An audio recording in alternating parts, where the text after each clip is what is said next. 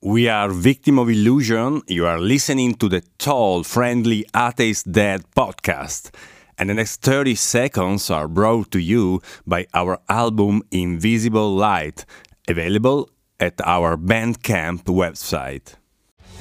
So far from lies and hypocrisy, returns to energy, and silence becomes brave.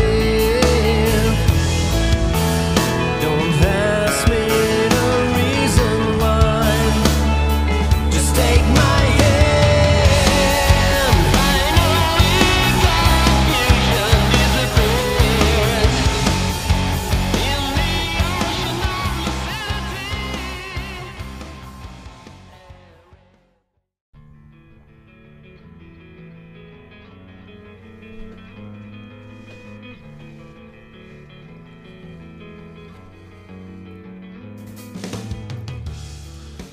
Hello, my name is Damien, the Tall Friendly Atheist Dad and host of the Tall Friendly Atheist Dad podcast.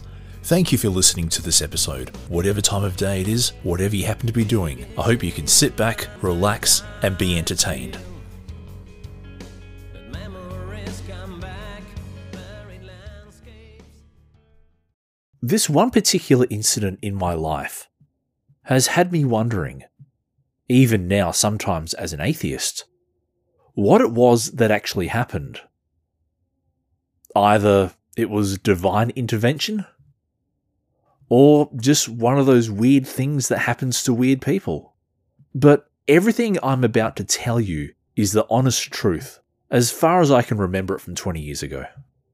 During my university years, to supplement my income and keep myself busy, I worked a job as a delivery boy for a large multinational pizza chain. For this position, we had to use our own cars. So my 1983 model Mitsubishi Sigma, as old and as unfashionable as it was, did what it needed to and kept me employed. During my time working for this multinational pizza chain, I was typically given Saturday and Sunday night closing shifts, and I'm not entirely sure it was because they were highly sought after. After all, who wants to sit around a quiet pizza store after midnight, with it being just you, a cook, and a tired manager? But the upside of this unpopular shift was that they were also typically the busiest, at least for the first 4 hours, which means they were a great opportunity to earn money. This job wasn't paid hourly, it was paid per delivery. A quiet night meant little money, but a busy night meant you were hopping in and out of the car with a nice paycheck to look forward to. But having said that, the company that handled the payroll was called Micropay, and sometimes that name aptly described the amount I received. The way we worked, and this may be typical in the industry, was that it was first in, first out. The first delivery driver in the queue takes the first docket available. Customer calls, order gets created, docket gets printed with the address on it, and it gets put into a line. So when you're at the front of the queue, you take the first docket in line. When your assigned order comes out, you prepare and pack, take it to your car and drive off. Then when you get back to the store, you go to the back of the queue and wait your way up to the front as the pool of drivers pick their dockets, prepare their orders and drive out. Because each delivery was worth the same, a delivery half a mile away would be worth the same as a delivery 5 miles away. So what you wanted were the short deliveries. This meant you got your standard commission, but then you got back into the queue before anyone else got back to pick up another docket. Numerous times, the person that left after you was back in the store before you because they got that order half a mile away, whereas you may have got one that was at the far end of your delivery area. And where you got the most money was in what were called doubles. A double, obviously, was where you would take 2 orders at the same time, particularly when it was busy. With any luck, the 2 addresses were right near each other, and with some protestation, you were able to swap dockets with someone to make your life easier. As crummy as it may sound to the 40-something-year-old me now, this kind of job is a great learning experience. You learn teamwork, fast food operations, money handling, customer service, and probably one of the most important skills I think I've ever learnt, how to read a map.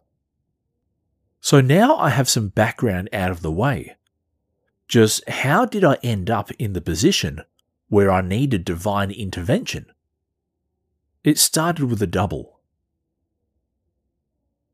The clock was fast approaching 12 AM on a lukewarm Saturday winter's night. It wasn't raining, but it also wasn't time to break out shorts and a t-shirt. Being on closing meant that I was the last driver on roster. Once the Saturday night rush died down and everyone in the pool went home, I was there to take the remaining orders for all the pizza parties, drunk guys with the munchies, shift workers, and whoever else thinks ordering a pizza at midnight is a great idea. At the time I took my 2 orders from the store for this particular run, I knew I still had about an hour to go. Hang in there, I thought to myself.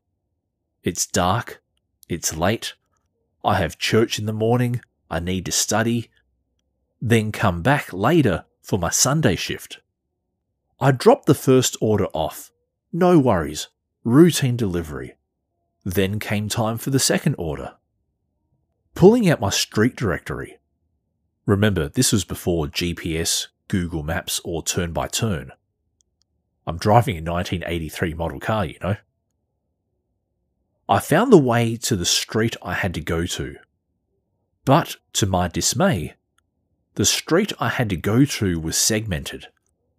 Half the houses on one end, half the houses on the other, and in between, cutting the street in half, was a 20 by 20 metre tract of land right next to a school designed to prevent vehicles from going through. I pull into the street looking for the number. The number I'm looking for is getting closer. But so is this tract of land designed specifically to block cars from getting through.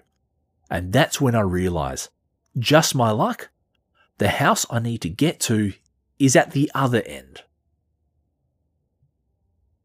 I stop the car, get out, curse my luck, then go over what I can do.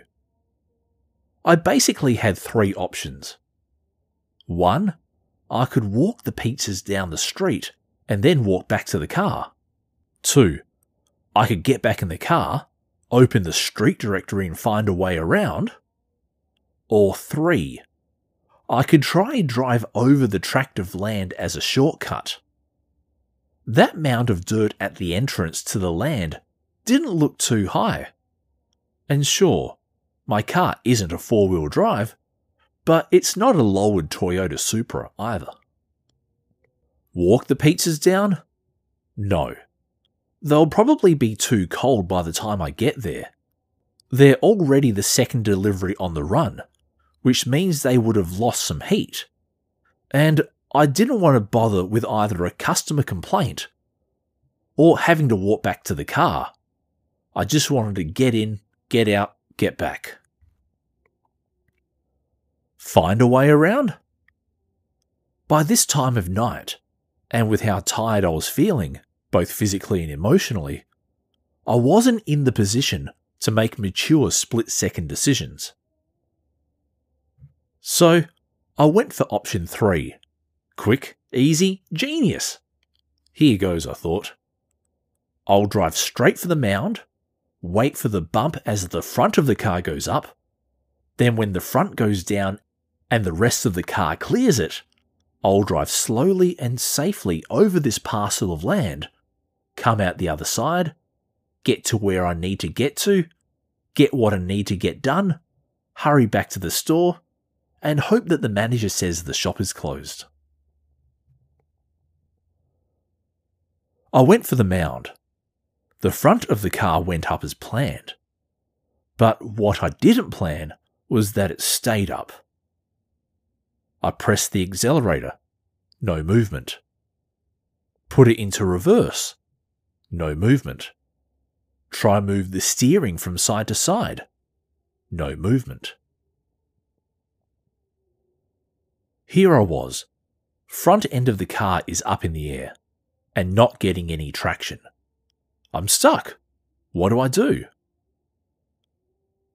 I step out of the car to work out what's going on, and that's when I see that the front of my car was up on the mound. But how the car was situated meant that the front wheels weren't touching the dirt to get any traction, and of course, my car is a front-wheel drive. So I thought I'll try pushing the car, but being in dress shoes, in a crummy fast food uniform, standing on loose dirt with uneven footing, try as I might, the car wasn't going anywhere. Drats. Now it's getting serious. I tried again a minute later. Same result. What do I do?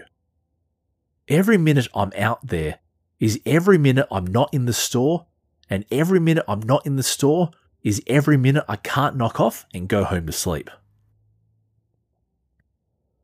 Furthermore, not being able to work means reduced pay. Not an ideal situation. And further to that, I'm far away from home, so even if I left the car there and planned to come back later, I'd have no way of getting home and getting back. Where I wasn't exactly swarming with public transport. I did the only thing I could. I prayed.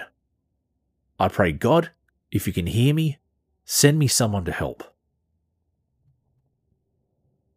And wouldn't you know it, dead serious, barely a minute later, a man wearing a high-vis vest while riding a bicycle appeared from the direction of the school. I flag him down, ask him for help, and we push my car down. When I saw that my car was still working, I profusely thanked him. Then he rode away into the night as fast as he appeared. With relief, I whip out the street directory, find a way to the customers, get the delivery done, and get back to the store. But all the while, I'm thinking and pondering. This then became a testimony for the next morning at church. In my charismatic church, after the opening praise songs, and yes, we divided the music up into praise and then worship, they would open the microphone up for anyone who wants to share a story of how good God has been to them during the week. So guess who got up and got an amen? Me. But now, the big question, was it an angel? Well, one part of me asks, how else do you explain the sudden appearance of a man riding a bike in the outer working class suburbs of a sleepy city, out and about near midnight, and so soon after I said my prayer? Or maybe weird things happen to weird people.